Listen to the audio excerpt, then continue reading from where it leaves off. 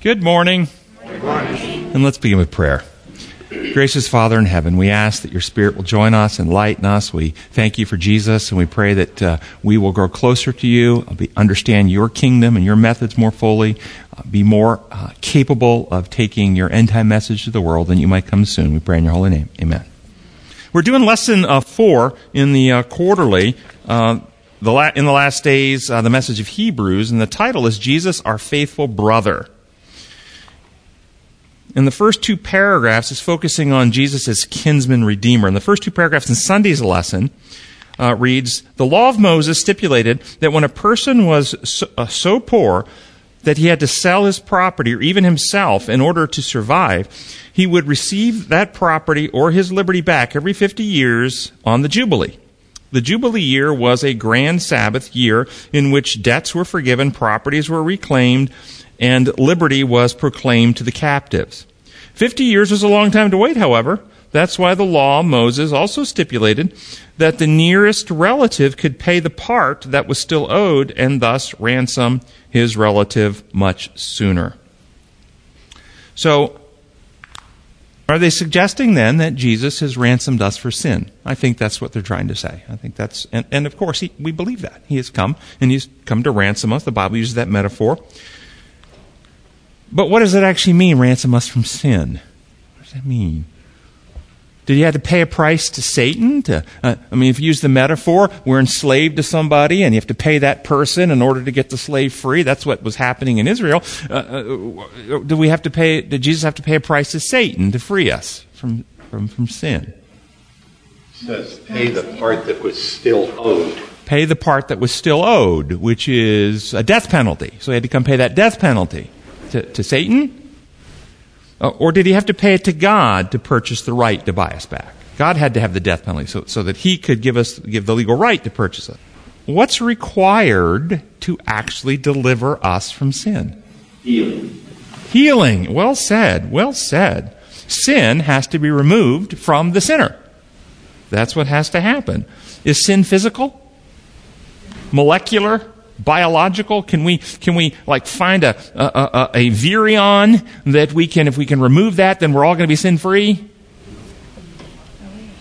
Sin is, according to Scripture, transgression of and the question is? What law? That's exactly right. What law? If we have the design law view, lies believed break the circle of love and trust, resulting in fear and selfishness. Adam and Eve believed the lies. They changed themselves. They became filled with fear and selfishness. Thus, every human being since them is born in sin, conceived in iniquity, Psalms 51:5, with a condition they didn't choose, terminal condition, that without remedy results in death. So in order to be saved, that condition has to be addressed or resolved. So what's needed when you understand lies, believe, break the circle of love and trust, and results in this condition, what's needed is truth to destroy the lies and win to trust, and a sinless human nature,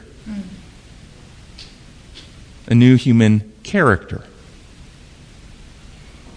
We become, through trust, partakers of the divine nature. No longer I live, but Christ lives in me, Galatians 2:20.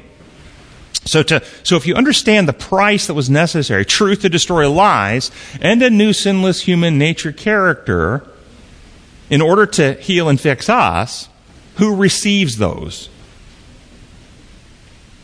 We do. So to whom is the price then paid? To us. Just like a person dying of renal failure and you donate a kidney, you're not paying a price to the hospital or the insurance company or the healthcare administration. You're paying that price to the person. You're giving them your kidney.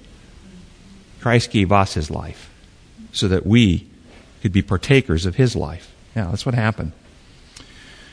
So this is design law. This is reality. That we are sick and we need actual healing. There's nothing legal going on in this process. Third paragraph, the very next paragraph reads, the nearest relative also was the one who guaranteed that justice was done in the case of a murder.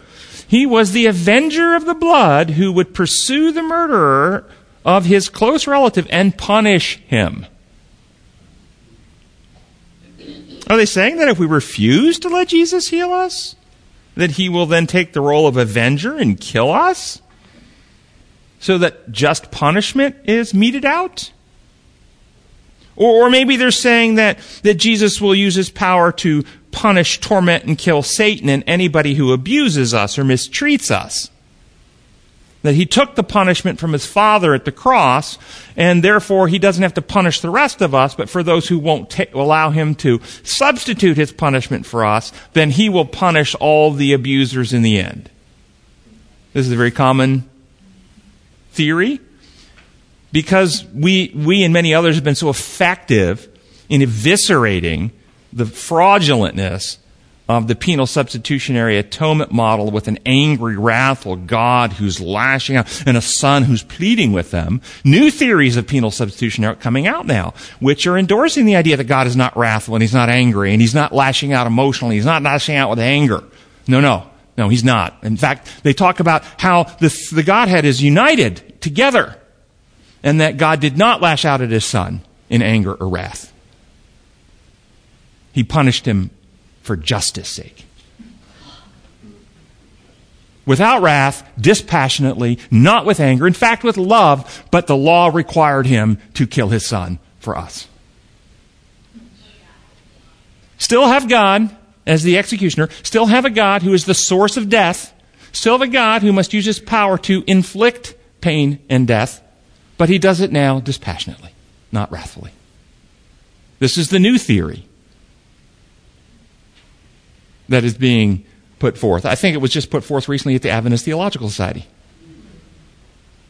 And this is what happens when you continue to operate on the false platform, God's law functions like human law. They're doing it as a reaction to feminist theology. And feminist theology looks at the cross as a justification for abusing the disempowered. That Christ did not stop abuse, and that we have divine child abuse going on with a father abusing a son angry in anger and wrath. And the historic ways that is presented has led to this. And so feminist theology comes back and rejects the idea of the cross necessary for salvation. And so this is now going, no, he's not wrathful, he's not angry. The Trinitarian view, they're all united. It was just for justice sake.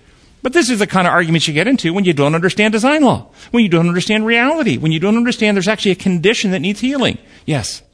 Am I correct in remembering there were also cities of refuge that they left out in this paragraph? Yeah, there are cities of refuge that someone could run to escape the avenging. Yeah. So we could run to Jesus to escape the avenging Father. Yes. The first line in what you read, it says, according to the law of Moses. The law of Moses was something that was added, that God had to add to the Ten Commandments because the principles of the Ten Commandments weren't understood. The Ten Commandments themselves were added because man didn't retain the knowledge of God. That's right. And his law. That's right. So this argument that this is how things operate is kind of moot. So the key to understanding Scripture, one of the core foundational keys is understanding God's law. Understanding God's law. This is how we understand it. Justice under imposed law requires imposition or infliction of punishment. That's what it requires. If there is no infliction of punishment, then there is no accountability under an imposed law system.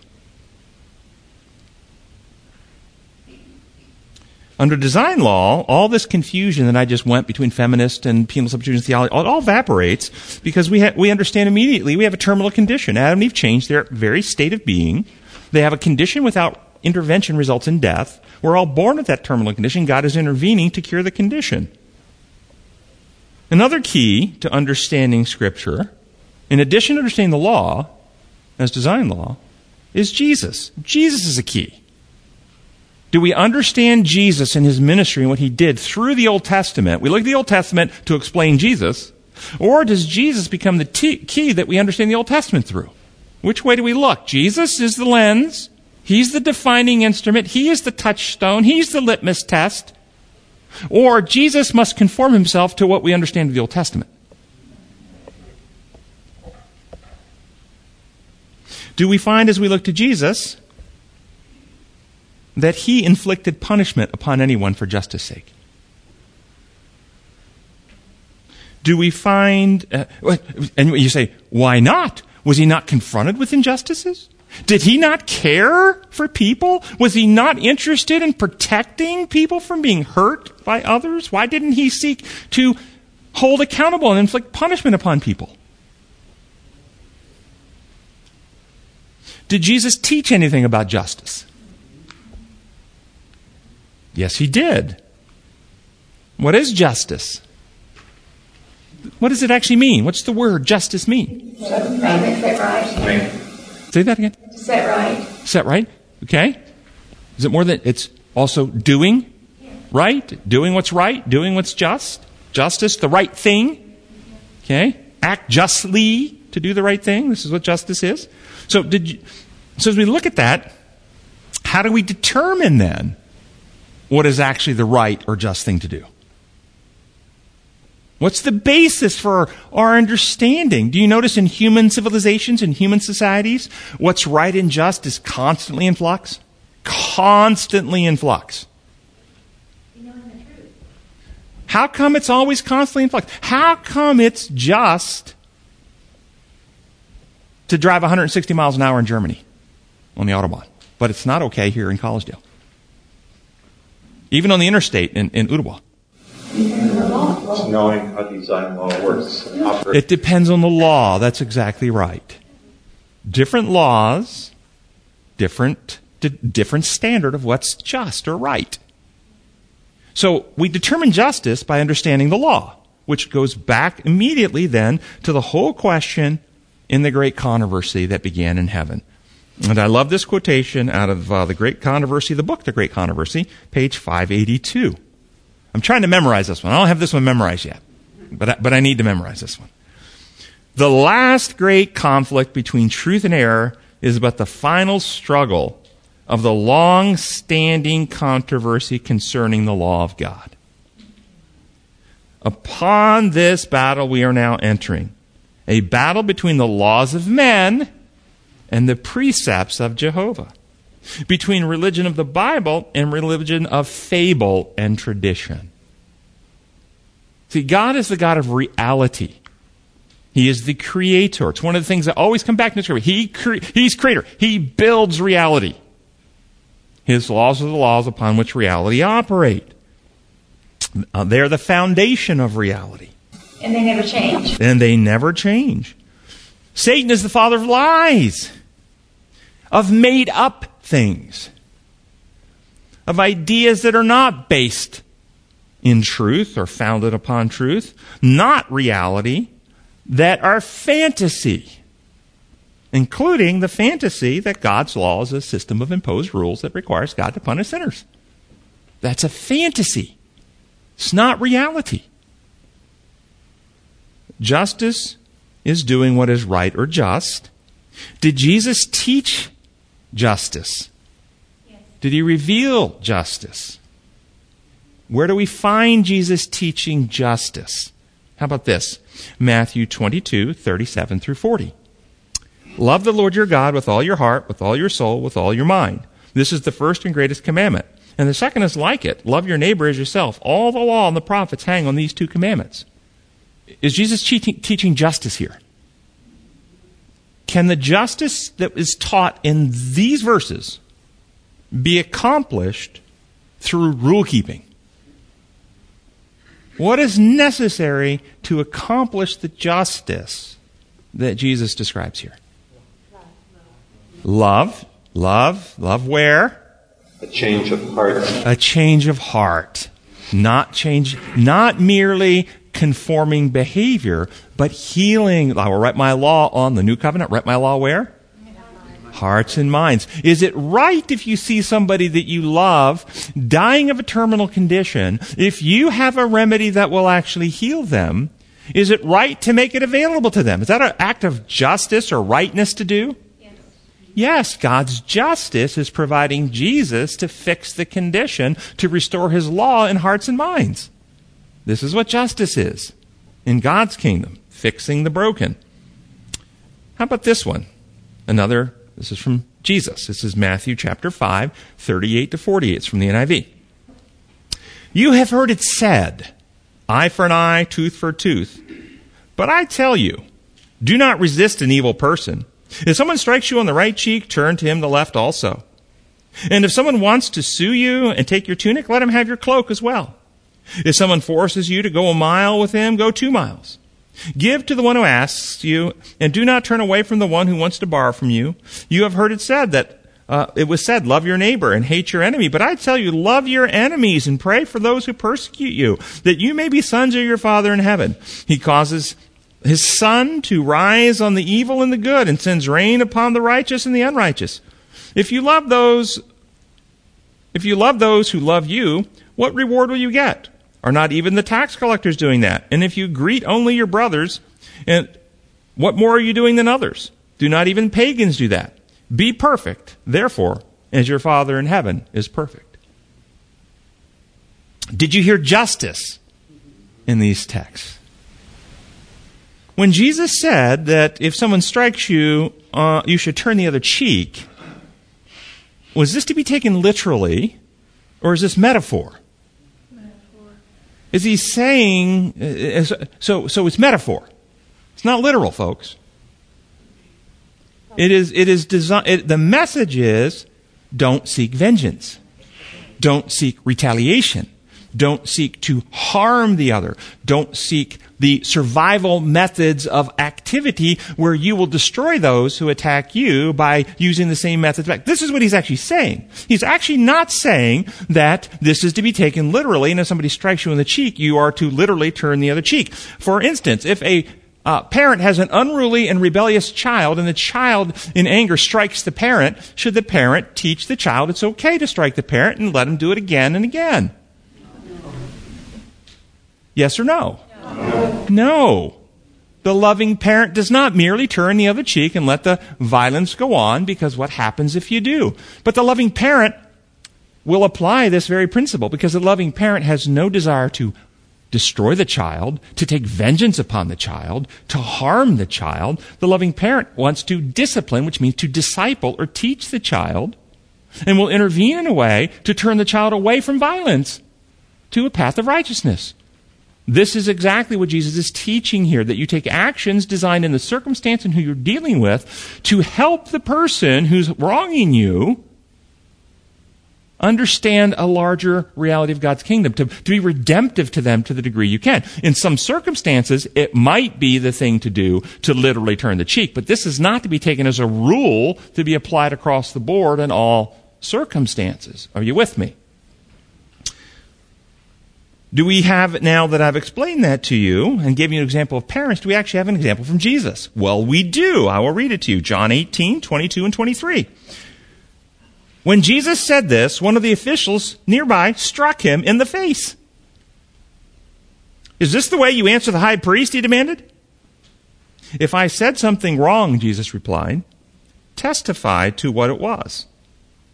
If I spoke the truth, why did you strike me? Did Jesus here simply turn the other cheek? Or did he respond with truth? Of course, in a loving way. I'm sure his voice was compassionate and full of love, but he didn't silently say, here's the other cheek. This was a redemptive act to speak truth, to bring conviction to all those present, but also as a model and a demonstration through the generations. Yes? Wouldn't God himself, coming to the point of excluding Satan from heaven, be an example of not turning the cheek forever? Setting boundaries, yes, exactly. Yes, he set a boundary. Mm-hmm. He didn't inflict an punishment. He didn't seek vengeance. He didn't seek to if God would have acted the way humans do, sinners do, Satan would have been destroyed instantly. He has no capacity to stand up against an infinite God on a battle of physical might. God could have crushed him as easy as you throw a pebble to the ground. It was so easy to crush him if that's what he wanted to do. So God's actions were not vengeful. They were redemptive for his entire universe. But yet, healthy boundaries were necessary. Yeah. So Jesus did not turn the other cheek. He used this as an opportunity to demonstrate truth spoken in love. as a redemptive opportunity.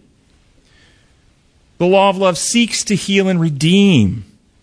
Thus, it is focused on the motives of the heart, not legal actions. We are to love our enemies and pray for them who would do us harm. But this does not mean we become doormats and don't hold people accountable. This does not mean because we're loving and praying for our enemies that we let them abuse us and everyone in society. That's not what this means. Love will restrain people.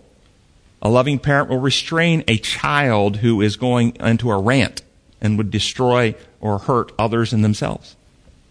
Psychiatrists restrain psychotic patients who would pluck their own eyeballs out or harm somebody else. And society can, in love, restrain people who have lost such godly self-control that they would exploit and abuse people in society. I want you to understand, and this is because, why does a loving parent restrain a child? If you knew your child was angry and was about to go, we've heard this on the news, you have a 14, 15-year-old child and something happened at school and they got offended, they got humiliated, some bully made fun of them on the playground or in the gym, and they're angry. They come home and you see them getting one of your guns and heading back to school. What would you do with your 15-year-old son in that? We read about this on the news. This happens occasionally. What would you do if you're a loving parent? You would restrain them, wouldn't you? Now, are you restraining them exclusively or even primarily to protect the innocent people at the school? Is that the primary reason you're restraining your son from going there? Who is the primary person you're trying to protect? Your son. Your son. Okay, understand that. If you don't restrain your son, the person you're most concerned with, and ultimately the person who gets hurt the most if he carries out the act, is your son. Somebody else can get hurt physically. But what happens to the soul, the conscience of the person who would shoot another person in anger and vengeance like this? Sears the conscience, hardens the heart, warps the character, corrupts. Oh, what would you save your son from if you restrain him till he cools down and has time to reflect? Not just the legal consequences of society. Imagine the internal damage that would happen to him. Okay? This is why we restrain. This is why healthy societies do this. Do you understand one of the great lies and counterfeits of Satan percolating through society is this counterfeit of love? This counterfeit of social, societal justice, sentimentalism, emotionalism over empathy, in which we don't set healthy boundaries, we don't hold people accountable. Parents are not disciplining an unruly child, and so the child grows up to become an unruly adult. And then in society, the various municipalities, the police are defunded, prosecutors don't enforce laws, criminals are let out without bond or bail, and they go back out on the street. And what happens? All under the guise of, we must be compassionate to the marginalized and the poor. This is not compassion. This is a way to permanently destroy character. Holding accountability gives opportunity for repentance. No accountability corrupts and society decays and divides, and you have more violence and more hostility. But we do it under the umbrella of we're going to just be compassionate and love. It's a big lie.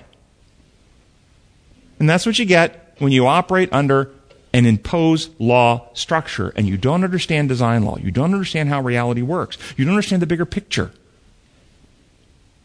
So, examples of Jesus giving action towards wicked people.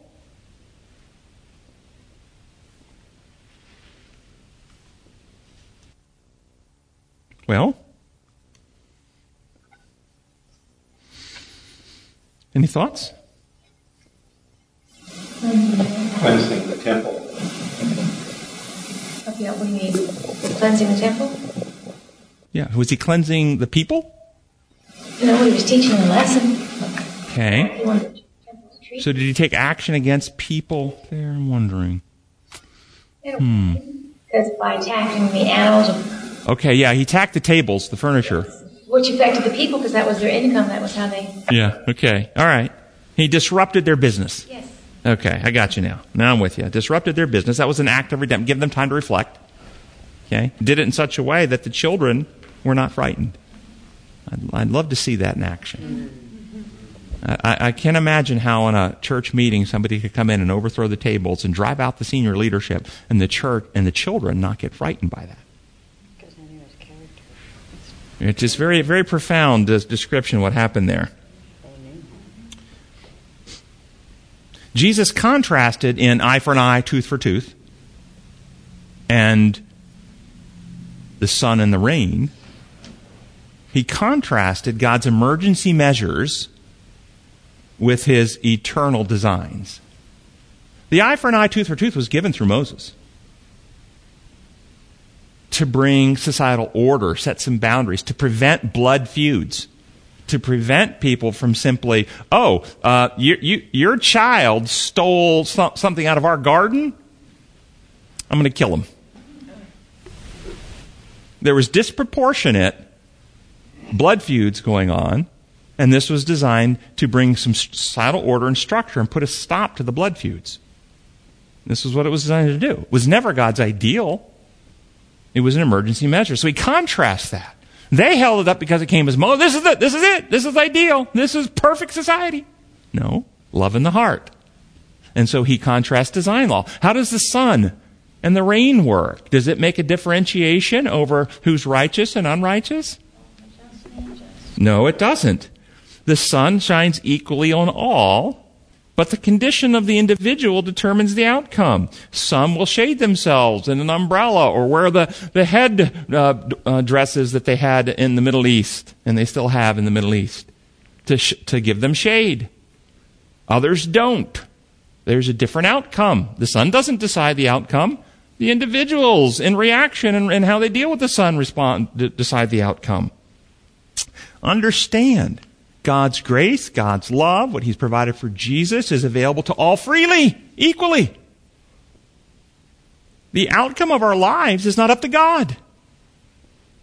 Do you understand that? The outcome of every life on earth is up to the person. How they respond to what God has done.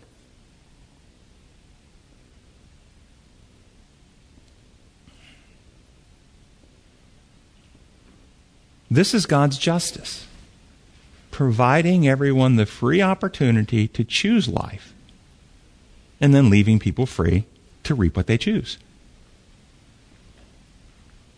Do we have any examples of Jesus dispensing justice? You guys gave the temple one. How about the woman caught in adultery? Not just to the woman, but also to the people trying to trap him. What was his justice there? Did he do the right thing, the just thing, by not exposing them? Yes. Yeah. That's how most of our communities work, isn't it? We never hear people trying to expose the worst flaws in others publicly, do we? Even making up things. Well, people would never make up things and try to make people look bad, would they? What justice did Jesus give the man who wanted Jesus to settle the question of his inheritance that he was in conflict with his brother over? You know that story? The man came to Jesus, and his father died, and he wanted the estate to be settled in a different way, and he asked Jesus to make a ruling. What did Jesus do? Did he make a ruling? He pointed him towards what he really needed was to love his brother. Yes. What about the example of when they came to arrest him and Jesus said to Peter, "Put away your sword"? Yes. So he put away his sword. Was he teaching justice, how to do the right thing? Russell. The first thing that came to my mind was his restraint of the use of his power while he was on the cross. Yeah, I was going to get there too. How did he treat those who crucified him? Was that justice? Yeah, I mean, when those are clamoring, come down, save yourself and we'll believe you. If he had actually done that, if he had saved himself and revealed himself in glory, they would have believed out of fear if they had survived. So at the cross, we have so much, that whole weekend, how did he treat Pilate and Herod? How did he treat the two thieves? Was he dispensing justice to the two thieves? How did he treat those who crucified, mocked, and beat him? Did he dispense justice to them? This was an unjust trial. He treated Judas. How did he treat Judas? How did he treat Peter? Okay? You see, when you understand design law, if you understand imposed law, though, they were breaking the law to try him the way they did. They brought in perjurers to lie about what he did. They didn't have two people agree in their testimony about what he did. If you see this through human law, Jesus' response was to go along with a fraud trial.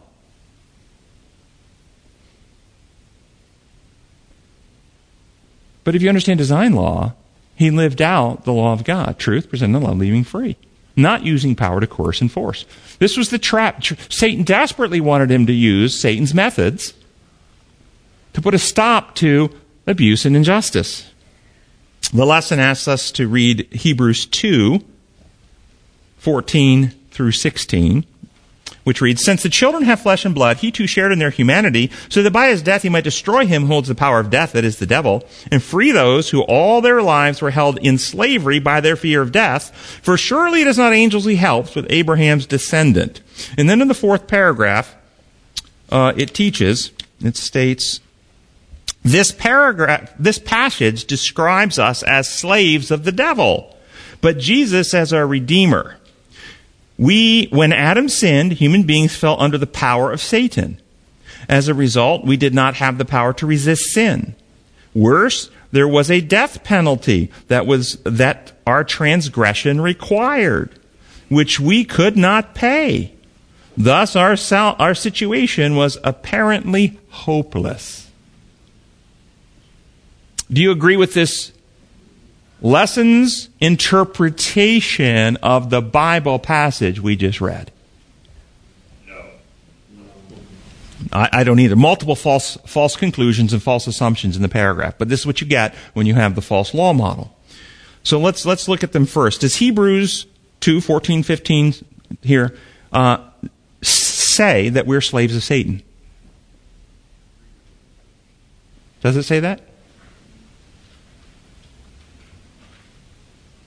We're enslaved, held all our lives enslaved by Satan. Is that what it says? No.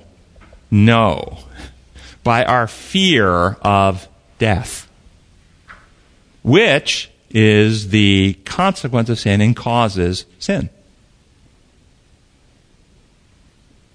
That's what we're enslaved by, the fear of death. This is our carnal drive. Soon Adam and Eve sinned, they ran and hid because they were afraid. Fear leads to me first, protect self, survival drives. That's the carnal nature. That's what we're held in slavery of. And that's why Jesus in John 8:34, I tell you the truth, everyone who sins is a slave to sin. Or Romans 6:6-7. For we know that our old self is crucified with him so that the body of sin might be done away with, that we should no longer be slaves to sin. Because anyone who has died has been freed from sin. Are we enslaved by Satan or by our own carnal nature's fear of death? If that's a trick question, you think it's too hard, just imagine this scenario. Right now, God uses his power and snaps his fingers, and every demonic agent, Satan and all of his angels, are either wiped out or locked away in some other part of the universe where they can't interact with us on Earth. They're gone. They're taken away from this planet. Would sin cease on planet Earth at that moment? No. Because we're born in sin. So would there still be evil happening? So are we slaves to Satan or are we slaves to sin? Carnal nature. This is what we're slaves to. Every person not surrendered to the Holy Spirit, not been reborn with new motives and new drives, will be under the power of fear and selfishness and will act with self-centeredness. That's what enslaves us. But after Adam sinned and the human species was fallen, God did not abandon human beings to the control of Satan. It says right in Genesis, right there, that God speaking to the serpent, I will put enmity between you and the woman. God began intervening in the hearts and minds of humanity, human beings, to prevent us from being mindless slaves of Satan. To give us a desire for something better. To give us the freedom to choose. Ellen White describes it this way in Signs of the Times, July 11, 1895. The Lord says, I will put enmity between thee and the woman. The enmity does not exist as a natural fact. As soon as Adam sinned, he was in harmony with the first great apostate and at war with God. And if God had not interfered in man's behalf, Satan and man would have formed a confederacy against heaven and carried out a united opposition against the God of hosts. There is no natural enmity between evil angels and evil men. Both are evil through transgression of the law of God, and evil will always league against good. Fallen men and fallen angels enter into a desperate companionship because they're both corrupted. If they're not renewed by the Spirit, if the Holy Spirit is not intervening to draw, to woo, to convict, our natural sin inclination is to be like Satan. Me first, selfishness. James tells us in James chapter 1, no one should say God is tempting, because God cannot be tempted, nor does he tempt anyone, but each one of us is tempted when he's dragged away and enticed by own evil desires. We all have this nature that without the intervention of the Holy Spirit leads us away.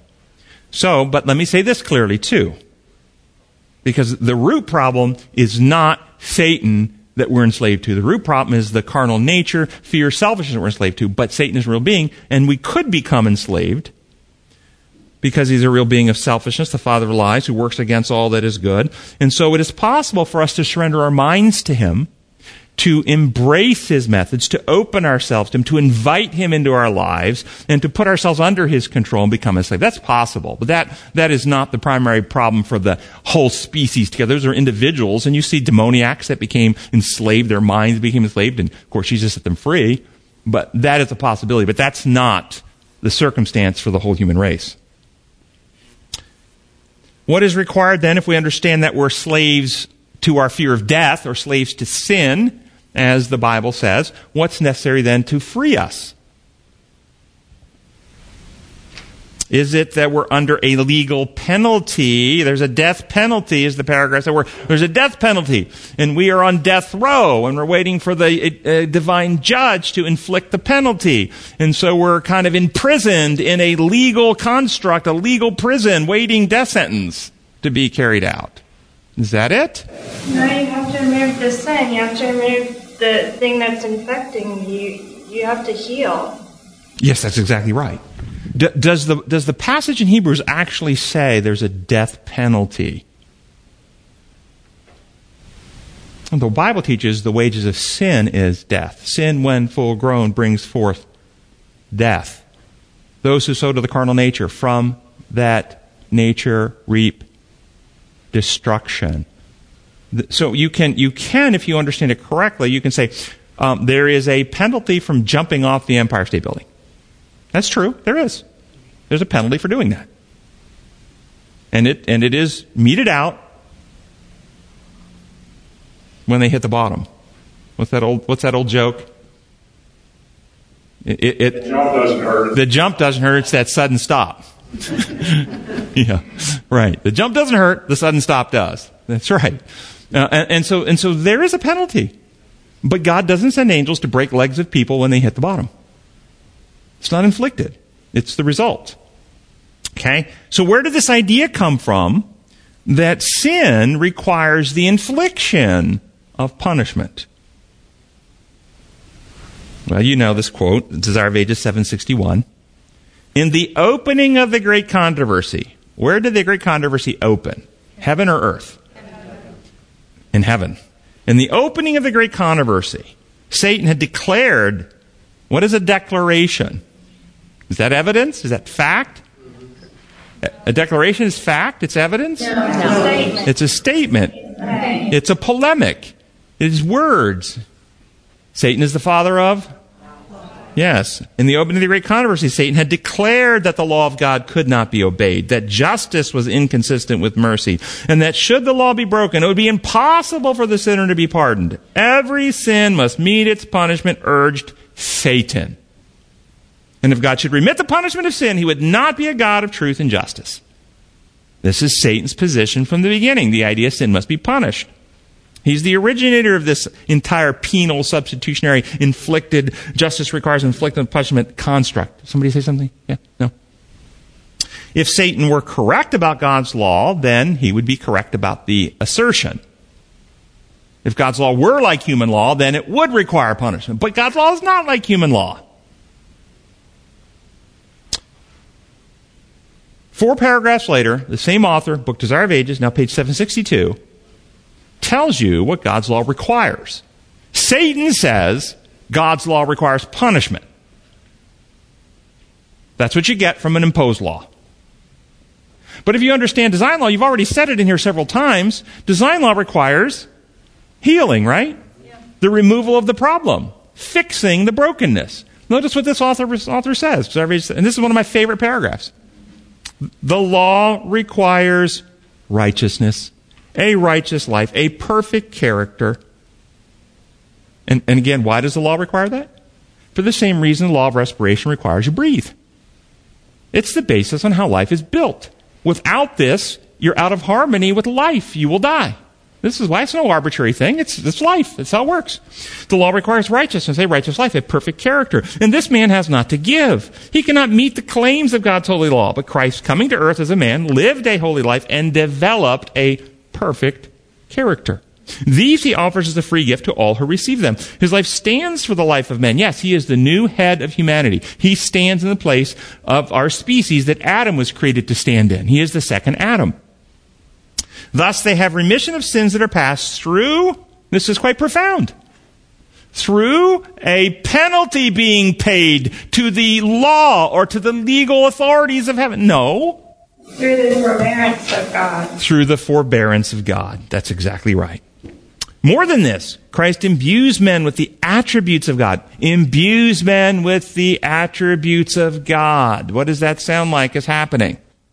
Heart transformation. Heart transformation. Writing the law in the heart and mind. Partaking of the divine nature. No longer I that live, but Christ lives in me. Recreation. Rebuilding up the human character for the similitude of the divine. So what it goes on to say, he builds up the human character after the similitude of the divine character. A goodly fabric of spiritual strength and beauty. Thus the very righteousness of the law is fulfilled in the believer. God can be just. There it is. Doing the right thing. Providing the remedy. The justifier, fixing them, making them right again, of him who believes in Jesus. It is absolutely right for the person that loves to take the action to save somebody who's dying, the just thing. It's also absolutely right to take the one who's dying and restore them to health and wellness, justifying or putting them right again. He is just for doing it, and he is the justifier or healer, restorer of those who are sick in sin. That's what it's saying. It's beautiful. And there's nothing penal legal going on at all. All the penal legal stuff, I'm telling you, the entire penal substitutionary theology is predicated on believing Satan's lie about God's law.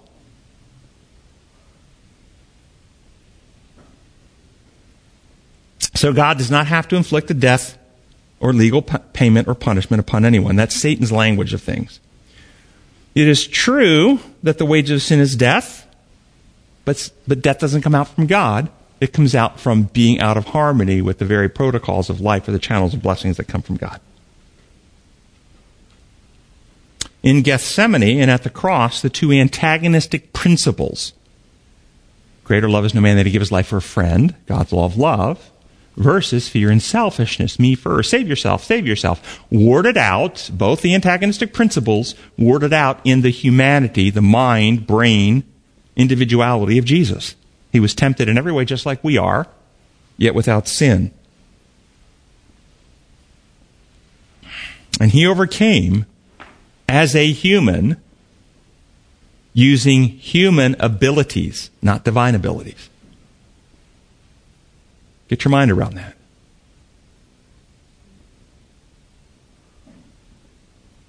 Remember, I just read in James, divinity cannot be tempted. He was tempted, and his humanity went through this. He went through this as a human.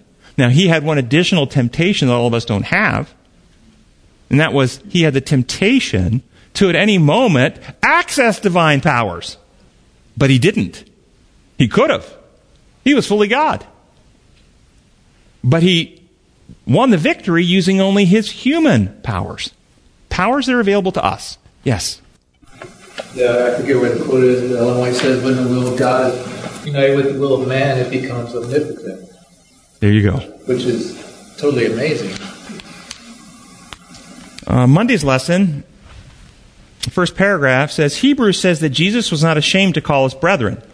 Despite being one with God, Jesus embraced us as part of his family. This solidarity contrasts with the public shaming that the reader of Hebrews suffered in their communities. And the lesson goes on to describe in the early church, some of them were struggling with insecurities, embarrassment. They didn't want to be identified as Christian because they were being mocked and maybe even persecuted, made fun of. And so there's a lesson here.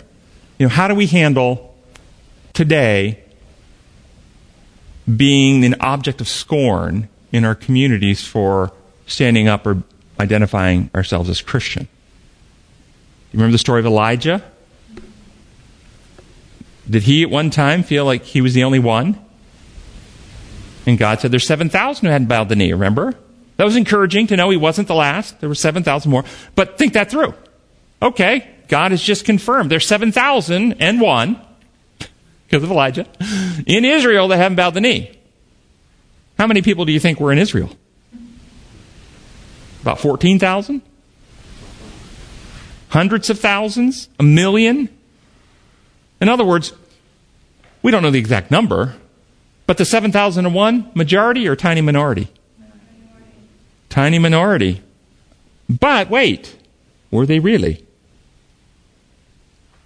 Do you remember a short time later, Elijah's gone, Elisha's taken over. There's an enemy coming to attack. Elisha in 2 Kings 6:16 says to his servant, don't be afraid. Those who are with us are more than those who are with them. Because we had suddenly 500,000 Israelites coming out to stand by them. That's why we had more on our side? The angels came to help. Okay, so this is important what I'm trying to teach you here. In this world, you may find yourself surrounded by human forces like Jesus, like the apostles, like Elijah and the 7,000, where if you look at this only in the lens of earthly things, you might be in the minority. But you must remember, we're in this world, but not of this world.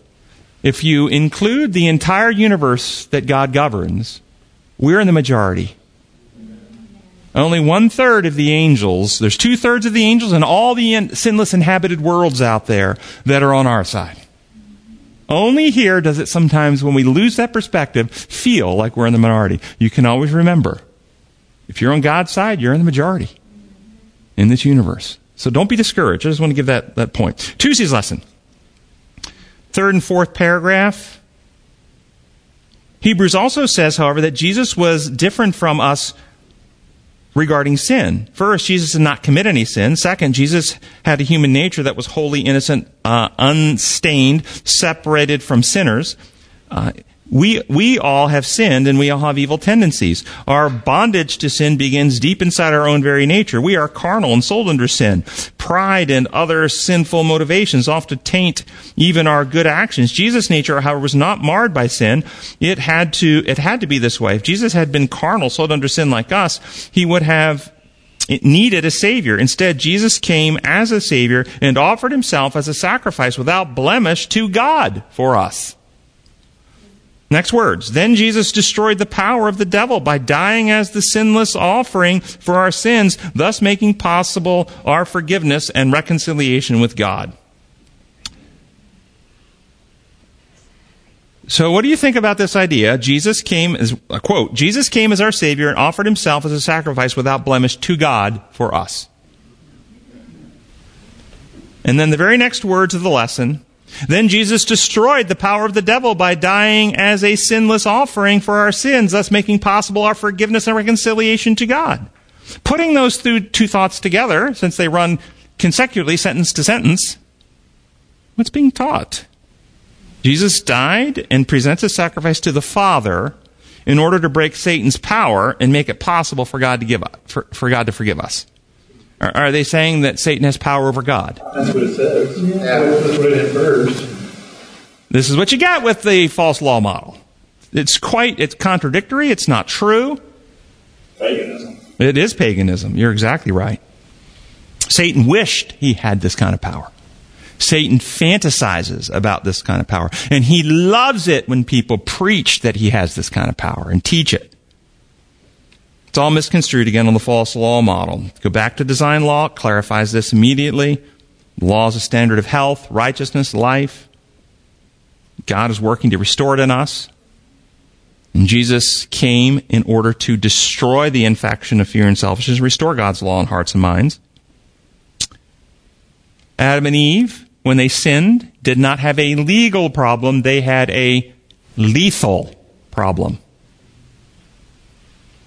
They were not faithful, loyal, true, good-hearted people who would self-sacrifice others, self-sacrifice themselves for others, that were simply in legal trouble. They were actually had hearts and minds that were at enmity with God now, as the Bible says. They had a carnal heart. The solution to salvation requires our condition be changed back to love and trust and have fear and selfishness removed.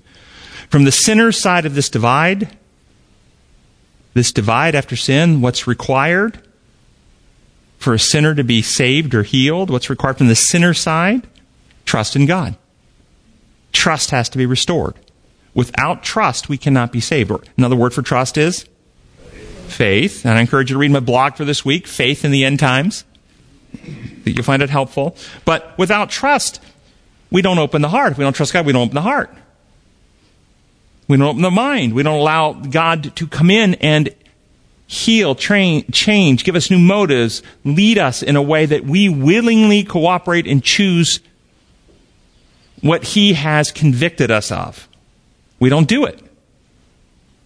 And if we don't do it, if God were to use power to bring a change about in someone's heart and mind without their willing, cooperative consent and choice, He erases their individuality. They either become a mindless robot or there's a new individual in their place. And God would then also be kind of being Satan says He is, just an arbitrary power monger who forces people to do what he says. So it requires our trust. It requires our faith. God will never violate. If you want to be arbitrary about anything, you want to be dogmatic. We're not dogmatic about, but you want to be dogmatic about something? Be dogmatic about God will never take away our freedom. Because love can't exist without Him. He won't make us robots. He won't force us. Truth, love, freedom. That's His method. Our healing requires our active, willing participation. From our side. That's all that's required. Our trust from our side. He'll do the rest if we trust and obey, trust and follow, trust and apply, trust and choose.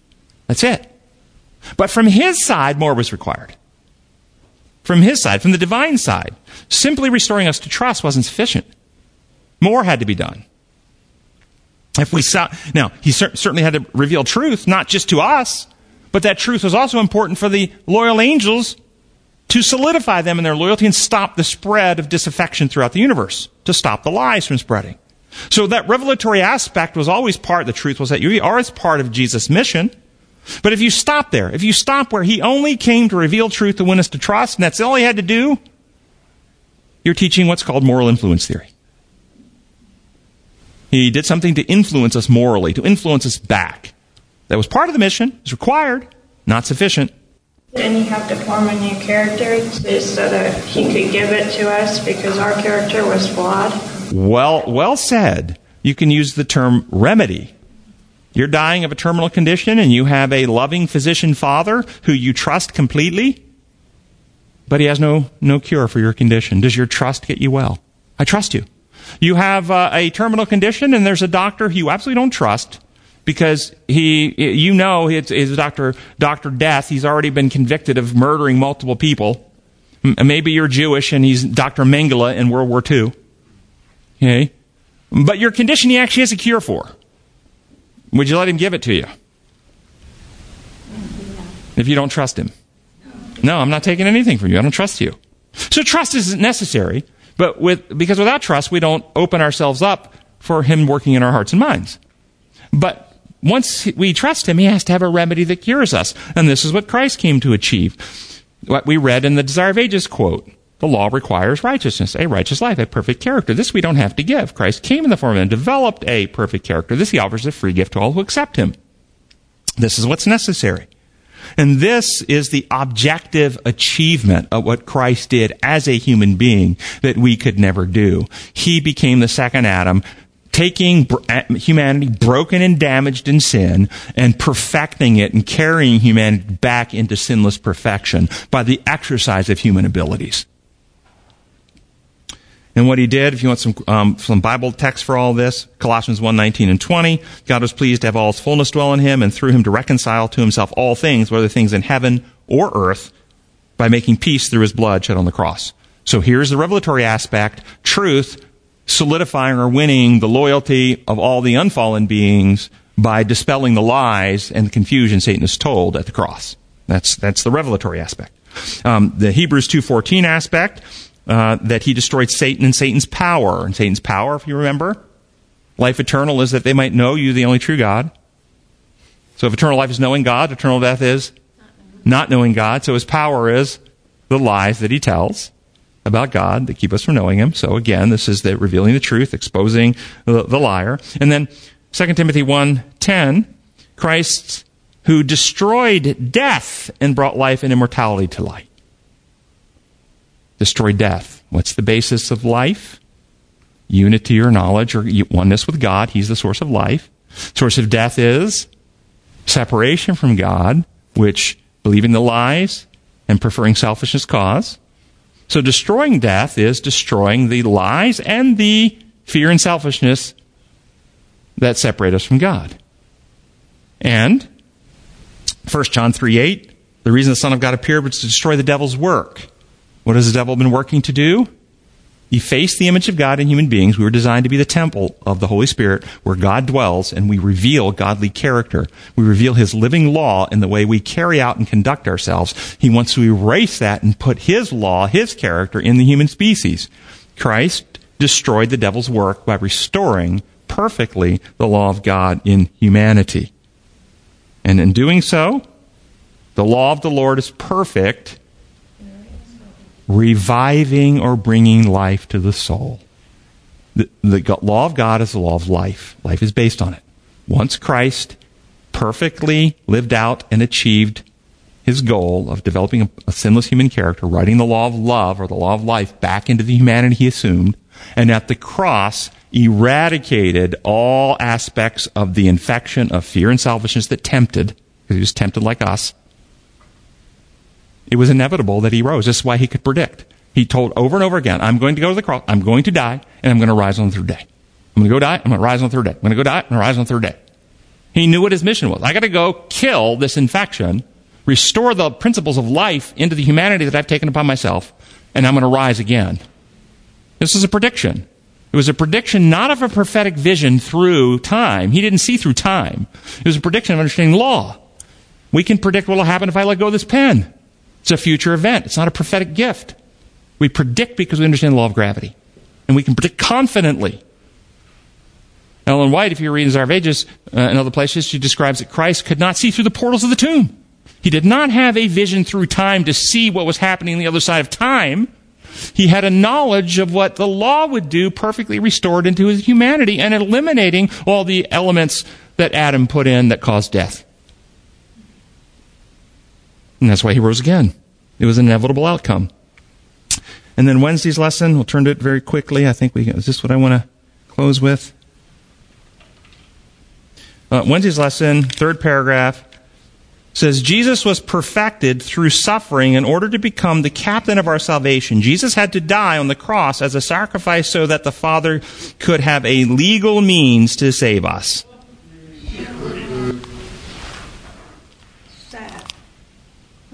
Hebrews 5:9. Once he was made perfect, it became the source of salvation for all who obey him. It's a great text when you understand design law. Bible perfection is not about sinlessness. Jesus was always sinless from the moment of his birth. But Bible perfection is about maturity of character. Character cannot be created. God cannot create beings with character. Adam and Eve had to develop their character by their choices. That's why the tree was put there, to give them an opportunity to decide. What character would they develop? Would they, the tree of knowledge of good and evil? Would they choose to know in their character fear and selfishness evil? Or would they choose loyalty and know love and fidelity and integrity and faithfulness? What would they know in their being? What character would they develop? They had the power in their own strength in Eden to develop a holy, righteous character. We don't have that power in our own strength. Jesus came to do that for us. And thus, once he was made perfect, once he grew in wisdom and stature, once he was tempted in all points like we are, once he went through the cross and eradicated all the elements that tempt, and solidified a perfect, sinless human character, he was perfect. Other humans have achieved this level of, through God's grace, not working it out themselves, they received it as a gift from God through history. Daniel, Shadrach, Meshach, Abednego, they did not love their life so much as to shrink from death. It says this is what the final generation will be when Christ comes. They were loyal. They were faithful. Their character was so mature. They were sealed. And what's the sealing described as? Settling into the truth. Settling into the truth, both intellectually and spiritually, so that you cannot be moved. Job, perfect and righteous in all his ways, no one on the earth like him. And look at the tribulation he went through. And he didn't have all the answers. There were questions he didn't comprehend, but he knew God and could not be shaken from his loyalty and fidelity to the Father. This is what it means to be perfect, to be perfectly settled into our loyalty and fidelity. And that is a gift that we receive as we come back into a relationship with Jesus Christ. We're out of time. I'm going to go ahead and close the prayer and we'll do our Q&A. Gracious Father in heaven, we thank you so much for your love. We thank you for all that you've achieved through Jesus. Jesus, thank you for coming to earth. Thank you for taking up our humanity. Thank you for going through the trials that we could have never endured. Thank you for suffering, but also for overcoming. Thank you also for sending the Holy Spirit, which you've promised, which will take all that is yours and make it known to us. And so we ask for your Spirit to reproduce in us your loving character, that we can be your agents and your witness and seal us, settle us into the truth, that nothing can shake us from it. We pray in your holy name. Amen.